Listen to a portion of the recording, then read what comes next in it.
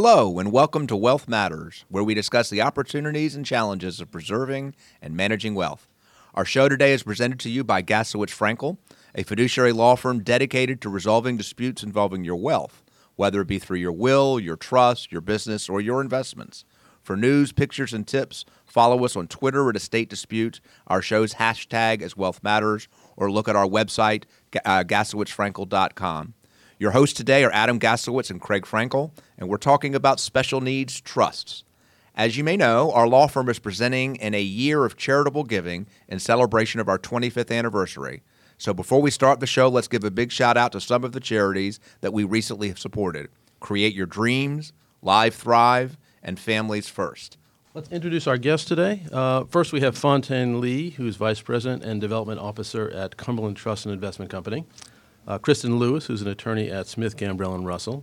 And Kathy Keeley, who's Executive Director of All About Developmental Disabilities. And before we get into the substantive questions, why don't you each just take a second and tell us who you are and about your company. Hi, I'm Fontaine Lee with Cumberland Trust. We're an independent trust company serving in trust administration only, and we have several niche areas in addition to personal trust, special needs trust, as well as distinctive care serving elderly clients. Kristen? I am an attorney at Smith, Gambrell & Russell, where I specialize in special needs planning for families that have beneficiaries or loved ones with various disabilities, and I've been doing that for 30 years. But she only looks like she's been doing it for 10. Very kind. And Kathy? So I represent All About Developmental Disabilities, and we support people to live independent in the community. Currently, we support about 425 individuals in 5 counties, including right here in Gwinnett, live in their own apartments, help them find employment, help them engage in the community, all kinds of good activities. Okay. All right, well, let's start with just the basics. Maybe, Kristen, you could start with this one. Just why don't you tell us what special needs trusts are? A special needs trust is a professionally managed fund that supplements government benefit programs that the beneficiaries are otherwise eligible for as a consequence of their disabling condition. So the funds in a special needs trust do not supplant those government benefits, many of which are what we call means tested, and they supplement what the government programs don't pay for. And when you say means tested, what do you Means mean? tested says that in order to have certain of these programs, Medicaid and supplemental security income primarily, a person cannot have more than $2,000 worth of non-exempt assets. So the assets in a special needs trust, none of them count against the beneficiary for purposes of these means-tested benefits. Let's take another step back to be really basic, to talk to our audience. Tell me what a special needs child or adult is. A person with special needs is challenged by any number of disabling conditions. In my practice, probably the number one disabling condition that new clients come to me with is autism. There has been just an explosion of autism diagnosis now that the doctors know what they're looking for. And so there are millions of families who need special needs expertise, both from the legal standpoint as well as from the trustee standpoint, and of course our wonderful AADD support system as well. Is that what you're seeing also, Kathy? So the number actually is 1 in 68 children are diagnosed with autism right now. Total developmental disabilities, 1 in 6 children are diagnosed. Now, when we talk about those numbers, these are not people necessarily all who would be disabled. It's a spectrum, isn't it? It's a very long, large spectrum. Yes. You can have people that are gifted but may have behavior issues. You can have people that have cognitive issues, social, they call it social adaptive. Maybe they don't like to look at you. Maybe they don't want to speak to you. Maybe they have anger issues. Maybe they have learning disabilities. It is a large category of individuals. Who fits on the spectrum, and when we get on the spectrum, to would actually be able to qualify and benefit from a special needs trust? Well, the government's definition of disabled looks at the person's ability to engage in substantial gainful employment. So that is the definition for purposes of qualifying for SSI, Medicaid, SSDI, these disability-linked benefit programs. And SSI and SSDI are actually disability programs. They are. SSI is a monthly cash benefit that if you prove that you meet the definition of disabled and you are of limited means, you are eligible for, in 2015, a whopping $733 a month, which is the government's idea of how much it costs to feed and shelter a person for a month. Nowhere around here can a person do that for $733 a month, but there you go. And SSDI is what we call an employment-linked government benefit that is keyed to somebody's work record. And with our clients, many times it's the parent's work record that entitles their adult child with a disability to get this benefit. And Kathy, you look like you wanted to add something. Well, I just want to talk about the diagnosis, on the spectrum or any kind. What we probably review a couple thousand a year qualifying people. And what we do is go back to school records, even for people that are 60 and 70 years old. We've found records 50, 60 years old in the basements of schools, literally. And that's in your school, they do diagnose you, and they do write up something as part of an IEP, an individual education plan. And those diagnoses hold with Social Security. They hold with our state government plans. They hold with getting services from us. Okay. All right. And so can anybody set up a special needs trust? Does it have to be a parent or a grandparent? Well, the federal government weighed in on special needs trust officially in 1993. And there is a federal statute that authorizes what we call a first-party special needs trust. And in the universe of special needs trust, there are two basic distinctions. And they are both geared towards whose property is funding the trust. So a first-party special needs trust is one that's funded with the assets of the individual with the disability. And is this normally talking like, for example, perhaps an accident or something where the money's coming from a settlement? In the early days of doing special needs trusts in the late 80s, probably 90% of the special needs trusts I did were in the context of a personal injury settlement. So the person was injured, the trial attorney went out and got either a verdict or a settlement, and then it was necessary to put those funds in a first-party special needs trust. And Fontaine, let me ask you this. Back in those days, you were probably a child at that point, but in those days, back in the 80s and early 90s, were you seeing the special needs trust also coming from personal injury settlements, or were you seeing it from the next type we're going to hear about? No, that's actually how Cumberland got started in this business was there was a lot of personal injury suits, medical malpractice settlements in the court system in Tennessee. And they saw most of those going into structured settlements, annuities, and it really didn't fit for the families. Often if you needed to buy a handicapped vehicle or retrofit a home or other very costly, expenses up front, those structured settlements and annuities weren't going to provide the necessary cash flow. And as Cumberland was first getting its start in the early 2000s, there was a judge in Tennessee who said, you know what, you're going to do it. And that is how we got into the business. And we very quickly fell in love with it and being able to really use our expertise to help these families because it is not easy. A trust does not work like just a checking account with a fancy title. There are rules and regulations that have to be adhered to. And without the proper training and understanding from both a legal and financial background, it can be very difficult. And that is still the majority of our special needs trust are those settlement situations. But as Kristen said, in recent years, we have seen it really start to balance more towards, autism, things of a diagnosis nature. And I would say it's even going to change more. We know we have 21,000 aging baby boomers in Georgia that have adult children living at home with them. They're going to need special needs trusts. We're out every day doing workshops, talking to people, trying to talk about all of your services to get them to come see you.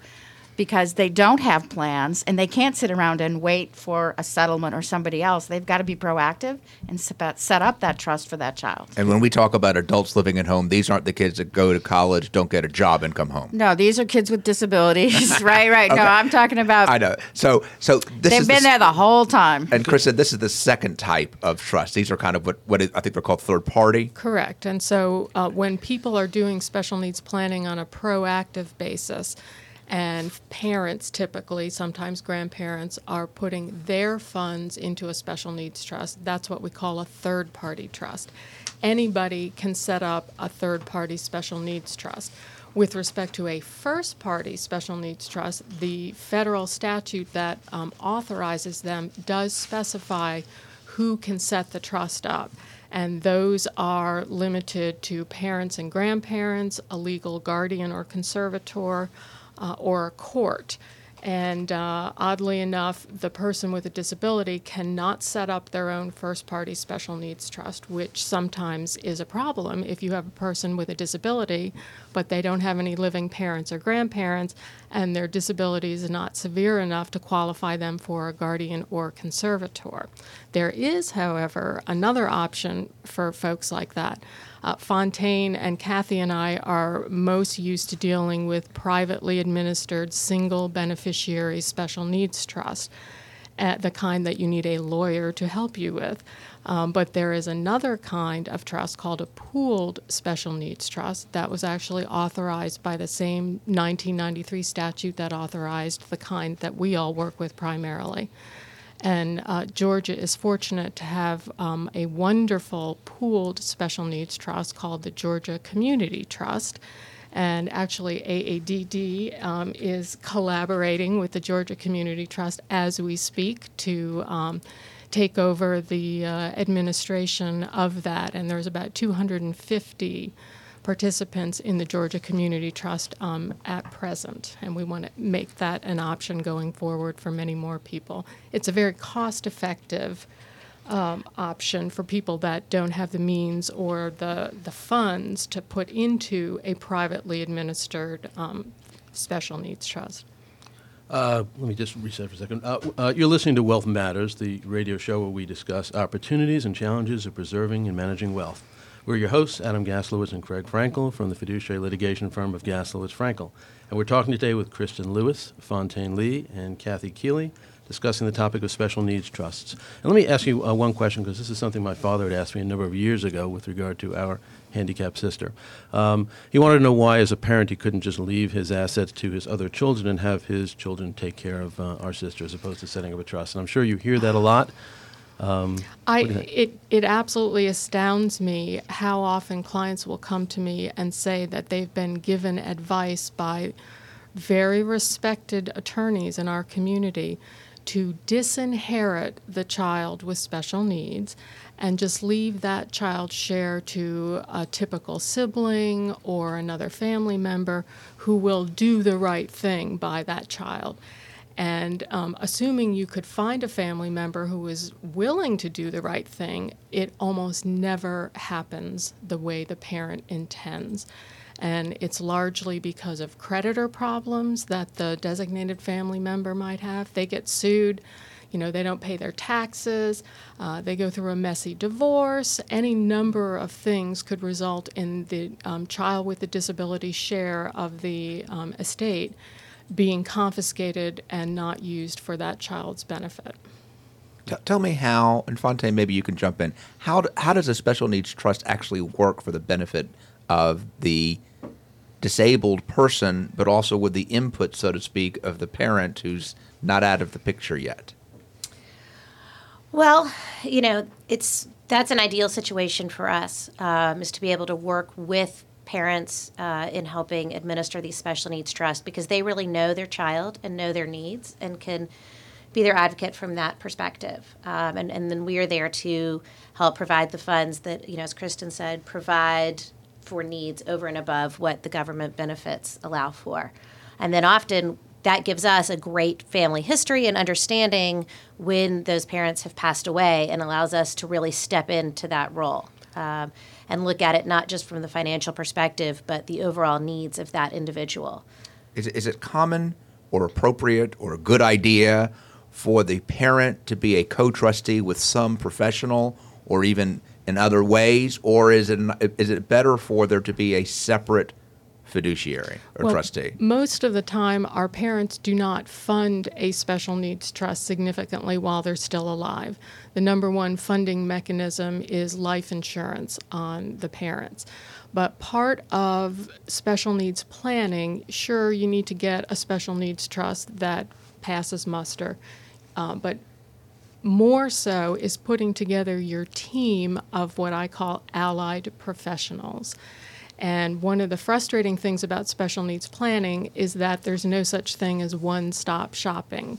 Families would love to be able to go to one office and have everything they need in that one spot, and it just doesn't work that way. But that's also a very liberating aspect of special needs planning. The old many hands make light work. And while parents are doing their legal documents, we also ask them to put together their team. A team member obviously includes a trustee that's willing to embrace special needs trust. It might include a life care planner that can inform the trustee once the trust is funded on what can we use this money for, and it's not a bottomless pit of money. How do we budget the money that we have? And is that life care planner typically a professional or a family member? It is. There is a whole cottage industry of life care planners. It's not regulated very well, so you never know for sure. But these are people who specialize in handling These are different kinds of independent disabilities. consultants. We have a number of them we work with. They're individuals. Often they have a family member themselves. They've kind of learned the hard way, and they've made a small cottage industry, if you will, a business out of consulting with families and helping them put the plans together. Do they tend to specialize in one type of disability or another? No. Many of them have medical backgrounds, Yeah, either health, doctors or nursing, but so too social worker backgrounds. You know, the other thing that's important to put together if we're talking about this plan is also a letter of intent. Explain what a letter of intent is. So there's not only the money management and the budgeting, but there's also understanding everything about the child. So a letter of intent puts together and attaches often to a will. Who's the dentist? Who cuts their hair? How do you cut their toenails? What foods are they allergic to? When do they have their medications? What's their favorite food? It is putting together, it can be as short as 7 pages, it can be 100 pages. But this is what parents need to do if their children are minors and can't talk, just to have in place for other caregivers when they're out of town. It's very similar. Very similar, a little more in depth because you can't call them on the cell phone when they're at the movie and say, hey, what should I do about this? So it's a little more in depth. But yeah, it is for caregivers to step in and help and take care of somebody, and then you leave it, should you pass away, then your child, adult child often, is protected and has a more seamless life, a better, improved life. Fontaine, are you seeing people with letters of intent, or is this something you wish you could see? We do see it sometimes. We don't see it as often as we would like. But to speak to that, it's kind of what I touched on earlier. The earlier we can start a relationship with a family that is planning to use Cumberland as their corporate trustee for their child with special needs, the better.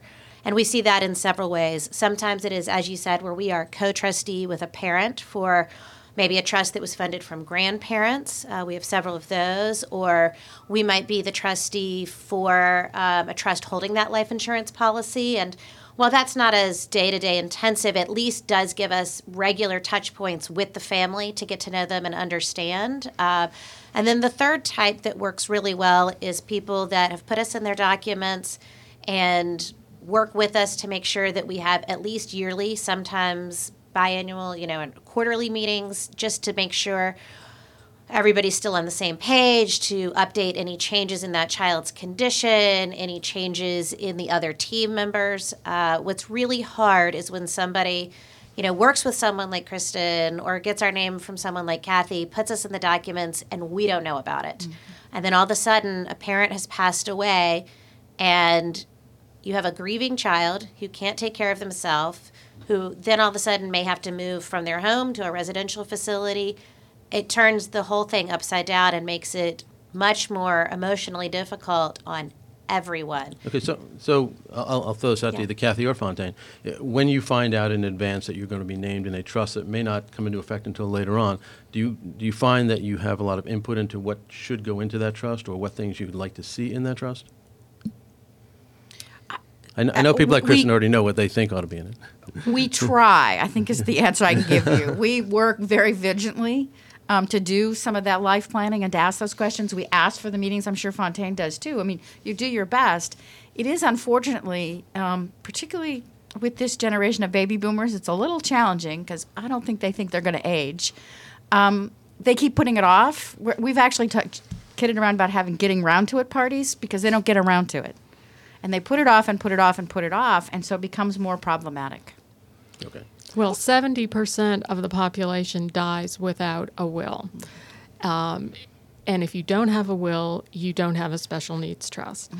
And, the question often comes up, well, when should we do and start special needs planning? And the answer is the sooner the better, because you never know when your will is going to mature. When we talk about the 70% who die without a will, do we know a statistic of those who have special needs children or adult children who die without a will? It seems to me that might be a different universe. I don't know a specific percentage.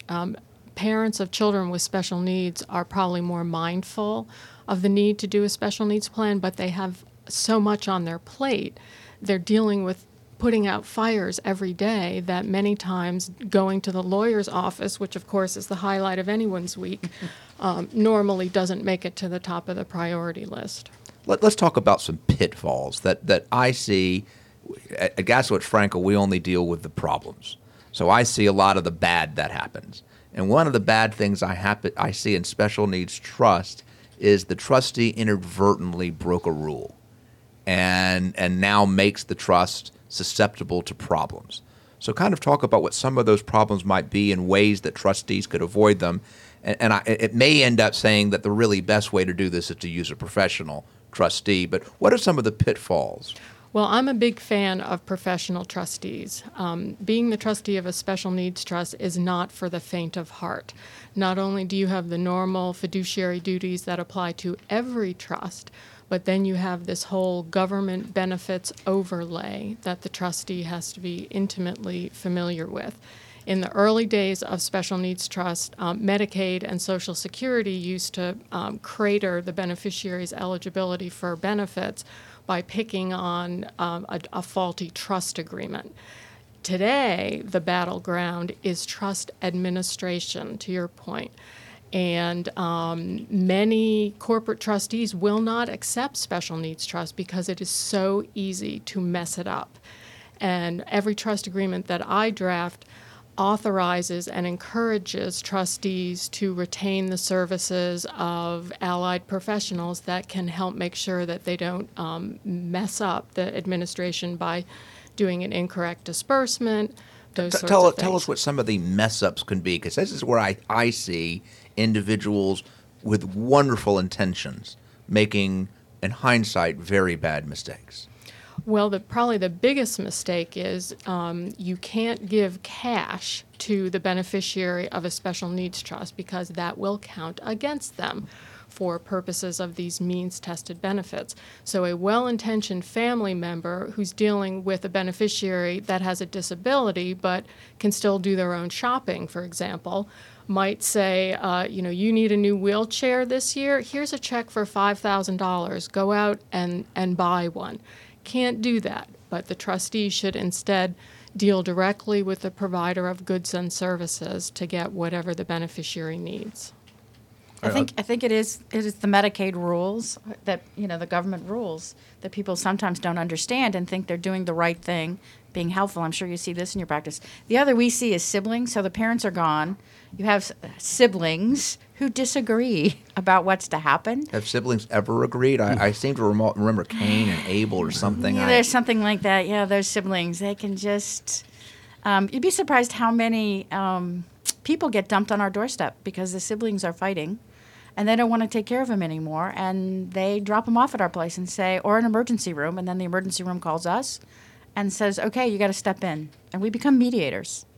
Well, this actually is what I'm seeing in a lot of the areas that it's a big burden on siblings. Huge. And it's hard to figure out, and though they're the most logical person to assist, it's a burden they have their whole life.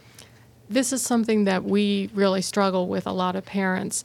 Their knee-jerk reaction is to put full responsibility for the child with a disability on the shoulders of a typical sibling without a disability. And that is generally not a good idea. And I referenced before putting together the team of allied professionals.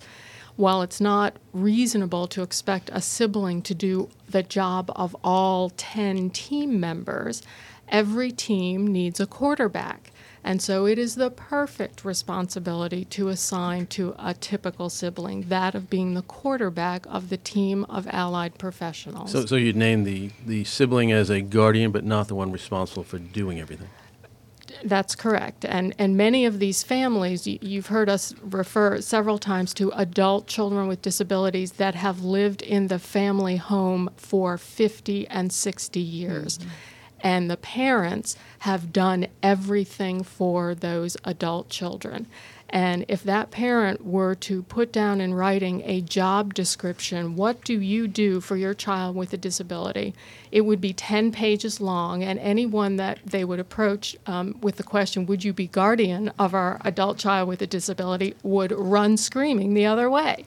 But if you divide that job description up into 10 separate jobs, people can get their arms around that, and people can say, I can be the quarterback if I can delegate to 10 team members. That is the biggest concern that we see with our families, is who is going to be willing to be guardian of our child. And Fontaine, are you seeing both successes and failures in this designation? And this is a fun question, tell us where a good success, where they did a good job of integrating the family member, but not overburdening them to the point that it didn't succeed, and then hopefully with humor or sensitivity where it didn't work out. Well, I definitely want to start with more of the success story. And we do see a lot of those. And I think, as Kristen said, it is taking that proactive approach, not only from the family, but also from that team of allied professionals. I will say for us as the corporate trustee, the biggest successes we have are when that team is brought together early and often. In the times that I've worked with Kristen, it is great because she, without fail, has me come in to meet the family to talk about Cumberland. She doesn't just say, oh, there's this corporate trustee that we work with, and it allows me to get an immediate face-to-face. Often I can follow that up by setting them up with one of our special needs trust officers and getting that relationship started.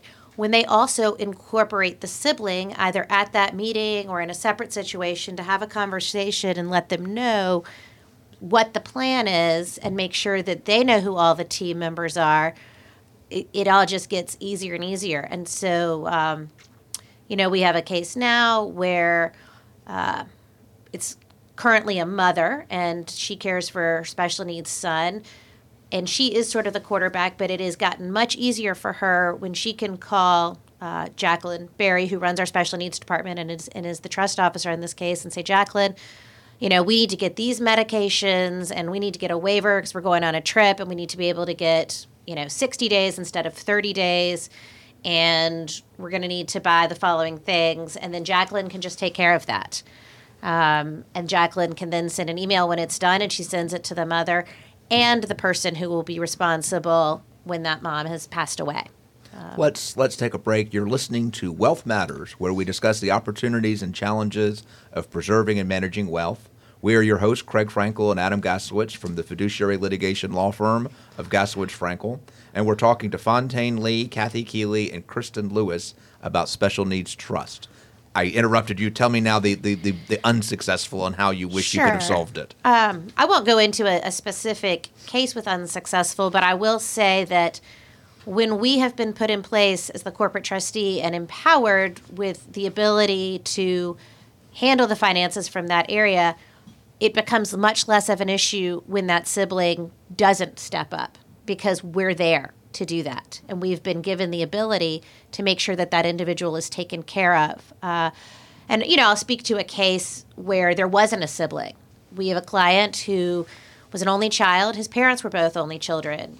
We did start working with him before his parents had passed away. There was a great life care plan in place. And when his mother passed away, he was all alone. But his mom and the trust officer had worked together to pick out the residential facility, and he had gone with them. So our trust officer, not only did she attend the mother's funeral and sit with the gentleman, she then helped him pack his things and move into the facility, and she spent time teaching him to ride the bus to and from his job where he stocked shelves, and was able to teach him, let him keep a very small checking account of about $200 a month, and to work with him on that. She even taught him how to do his laundry, and she is able to stop in at the residence where he lives on a regular basis and just make sure that everything is going according to plan. And that could be a similar situation where a sibling didn't step up. But as long as you have somebody in place whose job it is and they have willingly accepted that responsibility to really step in for the parents, it's going to be okay. And this is something that Kathy and her staff do every day. Absolutely. Every day. I was going to say, we even try and go upstream from that, and we're working with a fair number of parents now where we're taking them out looking at residential places 10 years before they need it. We're putting together that life plan. We're talking to the siblings, and we're negotiating between the parents and siblings about what the real role should be, could be, what the right role is. We're encouraging people, and we'll go in and help do the laundry. Let's learn to do the laundry now instead of later. Let's learn to ride MARTA. We spent 3 years teaching people how to use the bus line before they finally learn it. So we're doing a lot of preventive or proactive. Let's get ready without talking about the will maturing, which is the proper way of saying it. So we have code words, if you will. Yeah. But we're really trying to help people to get ready and help. We worry about the siblings. We want them to be more comfortable and not have this huge sort of worry burden. So if we can do some things now that are built in, it makes everybody's life easier, thinking about the future. A lot of time when the parents die, they were the guardian during the lifetime of that child. Do you normally have someone else step in as a successor guardian? Do you go to that legal trouble, or do you just work with the remaining family members? In our experience, many families that have adult children with disabilities do not take the step of appointing a legal guardian prior to their death, which is not a good thing, but it's understandable. These parents spend their entire lives emphasizing the abilities of their adult children. And the nature of a guardianship is the exact opposite, their vulnerabilities and what they need help doing. And a lot of parents just don't want to go there. And so in my experience, as long as one or both of the natural parents is still living, third parties, doctors, et cetera, will continue to deal with them on a nod, wink basis, knowing that they're violating every HIPAA rule in the book. But as soon as neither biological parent is on the scene, the brakes are on. And then you're in a dangerous situation if there is nobody legally authorized to make health care decisions for this adult child with a disability. So we always, in a parent's will, have an appointment of a guardian, a lineup of guardians. Just because you name someone in your will to serve as guardian doesn't mean they'll do it when called upon to do so. Will you need court approval of that appointment? You do, but at least there's no fighting over who gets to be the guardian, and that's not typically an issue when you're dealing with an adult child. There's not a lot of people clamoring to get that appointment. Maybe the inverse. Mm-hmm. Let's talk about the structure of the trust for a minute in terms of what kind of assets you'd normally want to put into a special needs trust and how those assets get managed once the trust is established. Fontaine or Kristen, do you have any thoughts on that? As I mentioned, the number one funding mechanism for special needs trust is life insurance. 100% of the families that I work with have some amount of life insurance going into a trust. But, I mean, once the trustee is presented with the millions of dollars of life insurance, then it has to be invested. Many times, one of the assets will be a home for the adult child with a disability. I mean, most of the families we deal with want their children to live in a regular neighborhood and not be institutionalized. And so certainly that is not an inexpensive proposition. Most homes, if they're anything like mine, are a black hole of expenses. So if a family wants to have a home as an asset of a special needs trust, they need to make sure there's enough funding to sustain the carrying costs of that home. Fontaine, is that really something a trustee wants to manage, a home in the trust? Well, yes and no. It is one way that we can ensure that there are appropriate environments for an individual, particularly if they have a physical disability. It also can help ensure that, again, those funds are used properly. It is amazing to me when we get a call from somebody saying that they need to put in a, $100,000 in-ground swimming pool and spa because they've been told that water therapy is good for their, child with physical disability. How about a membership to the Y? Okay. I want to go back on the size of the trust and just because we meet a lot of people that are really think that it's for the wealthy, that they can't do a small trust. And that's one of the things this Georgia Community Trust, which is a pool trust, provides people the opportunity with a few $1,000s even to set it aside, or a very small life insurance policy, as small as $10,000, they can set one up and have the investments pooled, but still have the opportunities to have a trust. And even if it's not as substantial, it's still a good supplementation. It would help a lot with Remember, you got $735 a month to live on.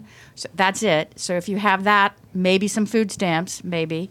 If you qualify, yes, $10,000 spread out can help because it's invested, it's earning something, so it depends how you allocate it. Well, Absolutely. Speaking of the wealthy then, since a lot of our listeners may have some substantial wealth, if you're wealthy, do you need to set up a special needs trust if government benefits are not really your concern? Even more so. Let me say that one of the biggest surprises in my special needs planning practice started about 10 years ago when very wealthy families who had excellent private insurance or were private pay didn't need the $733 a month for anything.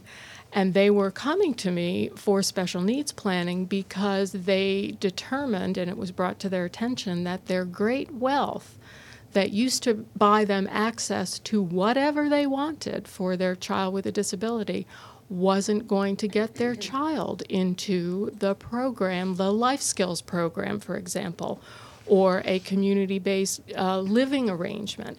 And that their child had to be theoretically eligible for SSI and Medicaid to gain access to those programs. And the very first client who had this problem came to me and said, we offered to buy and put the West Wing on their rehab facility. And they said, well, we'd be happy to take your money, but that's not going to get your kid into our program. And so there are many programs and services that are not private pay options. So if we're talking about this on a very practical basis, if you're somebody with wealth and because the programs are being offered essentially on a needs basis, one way to resolve that is to be eligible for the program and then to be very generous in your giving, either to that program or other programs, so that you feel, because I could see the tension between not wanting to use a government service and on the other hand not having access to programs. That might be a nice way to kind of skin that cat. Mm-hmm. Is that what people are doing, or am I wishful thinking? You would think that more families would be charitably inclined toward the organizations that have supported their adult children with disabilities. I do not see a lot of that yet, and I'm not sure why that is. Many families simply can't afford it. They need every dollar to go to the special needs trust for their child. But I think this is a great education opportunity for all of us allied professionals that serve families with special needs issues. Can I ask a kind of a very basic question, then we can go back to the substance? When you do a special needs trust, does it need to be approved by any governmental entity? Well, yes, it does. And Georgia is very fortunate. We have a designated trust review and accounting unit that has been established by the Georgia Medicaid folks, the Department of Community Health. And they do an excellent job. Both first-party and third-party trusts need to be reviewed, which brings me to a point that we have not discussed. Another big difference between a first-party and a third-party trust is that with respect to a first-party trust, the deal with the government is if there's any money left in a first-party trust when the beneficiary passes away, Medicaid has the right to be paid back. If there's nothing in the trust to pay Medicaid back, then Medicaid goes away empty-handed. But if there is something in the trust, you call up Medicaid and say, how much do we owe you? So if we're dealing with a personal injury and we set up a fund, what that tells the fiduciary is try to figure out a plan that maximizes the benefits to the beneficiary through his or her life, knowing that at the end the money will not go to family, it will go to paying back the government for the assistance. Correct. And that's not true with a third-party plan. And this is one of the biggest mistakes that we see for people who do not do a lot of special needs trust work. They'll include in a third-party special needs trust this Medicaid payback, and that is legal malpractice, A, and B, free money for Medicaid. And so there's a lot of misinformation about there. Families have heard about this Medicaid payback deal, and they erroneously think that it applies even to third-party trusts that they would set up under their will or on a pre-need basis, and that is not true. Now, when the community services approves the trust, do they tell you, this is a mistake here?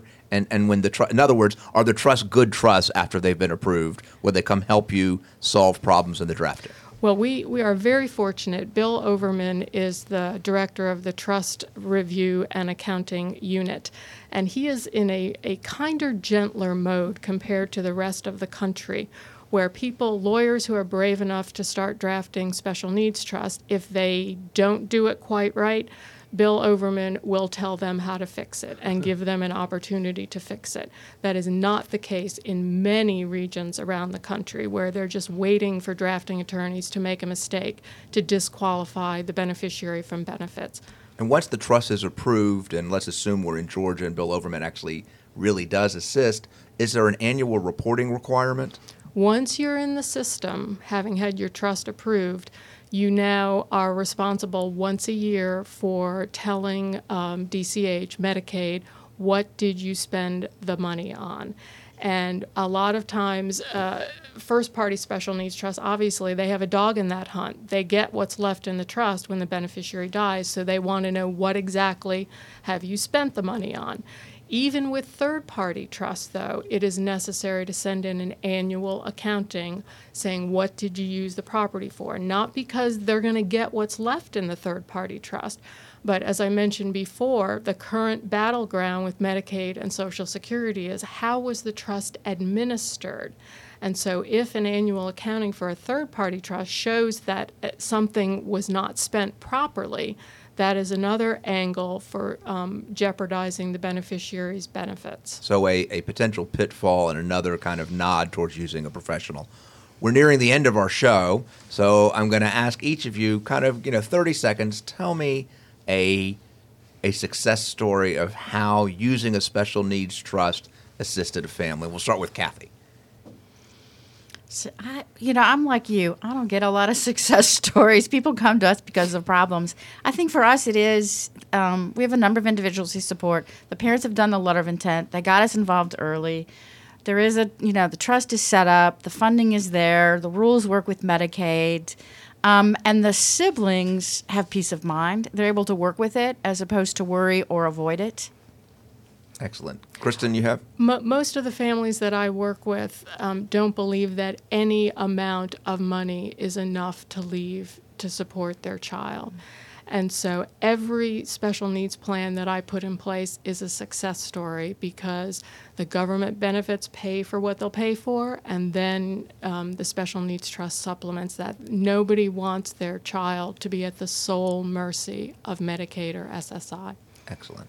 Fontaine? I would just kind of echo what Kristen said, in that we have so many success stories. It is hard to hone in on just one, but the woman who runs our special needs department, Jacqueline Berry, has a board in her office with a picture of every one of her clients, and she can tell you every one of their stories, and she is part of their lives because these families have come to rely on her and her team so greatly.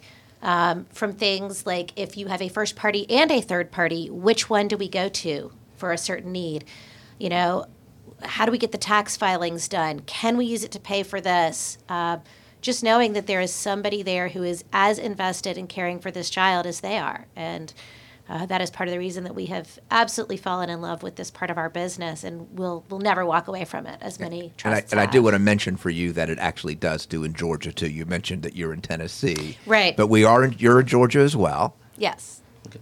Why don't you each, sort of one at a time, give our audience contact information, how they can get a hold of you, phone numbers, hashtags, that sort of thing. And I think, Fontaine, why don't you go ahead? Yeah, so our website is www.cumberlandtrust.com. As Craig mentioned, we are headquartered in Nashville, Tennessee, but we have additional offices in Knoxville, Chattanooga, Atlanta, Tampa, Austin, Dallas, and Memphis. And contact information for those individual offices is on the website.